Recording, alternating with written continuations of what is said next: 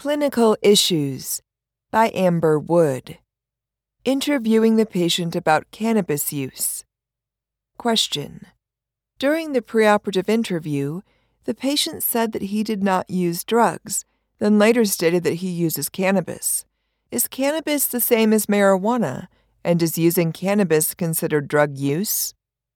Answer. There are many different types of cannabis products, and to compound the confusion, the terms cannabis and marijuana are often used interchangeably. The term cannabis refers to the plant of the Cannabaceae family that contains many chemical compounds, such as delta-9-tetrahydrocannabinol, THC, and cannabidiol, CBD. The amount of THC and CBD varies among the different strains and parts of the cannabis plant. Marijuana is defined as all parts of the cannabis sativa, including viable seeds and resin.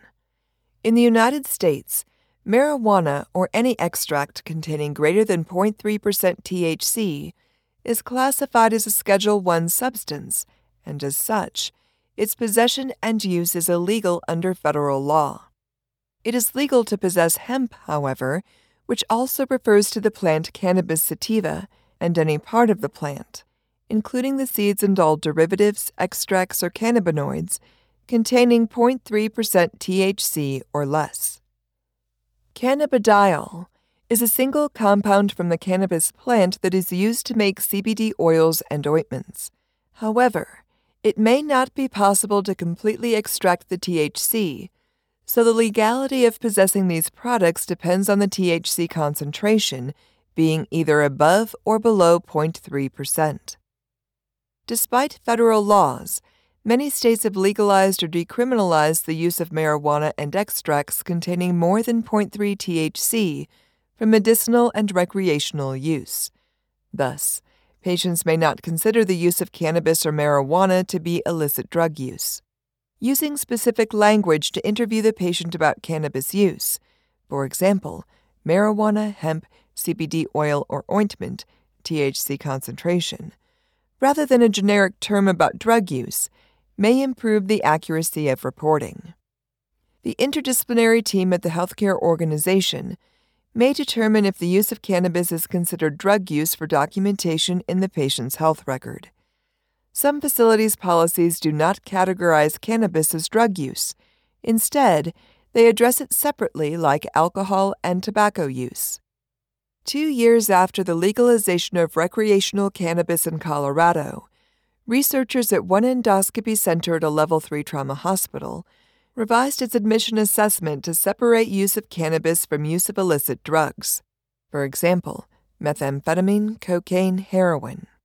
The perioperative RN should ask the patient about the method of consumption, that is, smoking, vaping, ingesting, applying topically, because these methods may affect perioperative outcomes, such as pulmonary function, for example, smoking, vaping, skin integrity, for example, topical use, or gastrointestinal function, for example, ingesting.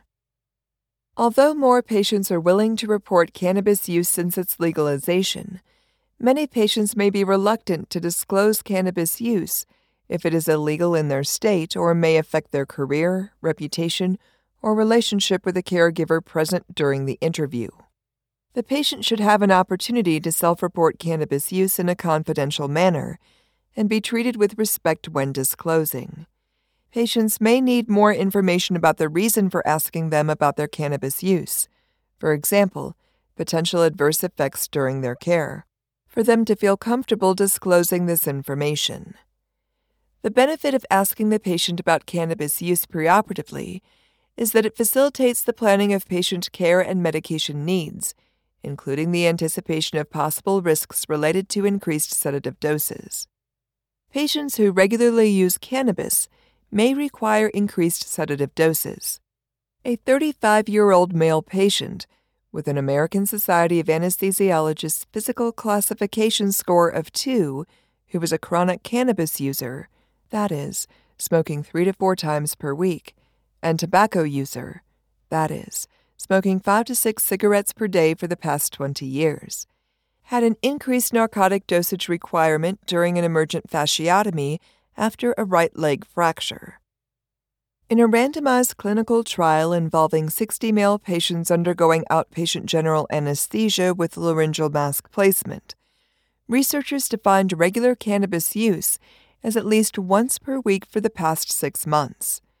The researchers found that regular cannabis use increased the dose of propofol required for anesthesia induction with insertion of a laryngeal mask. A retrospective non-experimental study of 250 patients who underwent endoscopic procedures, researchers defined regular cannabis use as smoking marijuana or ingesting edible marijuana products on a daily or weekly basis, and defined non-use as no use of cannabis, sporadic use of cannabis, or topical use of CBD oils or ointments. The researchers found that people who regularly used cannabis required a significantly higher amount of sedation for endoscopic procedures than non-users. Marijuana use also may present anesthetic concerns. For example, increased risk of cardiac arrhythmias, myocardial infarction, stroke, pulmonary obstruction, thromboembolism, bleeding. However, there is a gap in the research regarding medication interactions with cannabis because of its federal classification as an illegal substance. There are many unanswered questions about the science, safety, and quality of CBD products.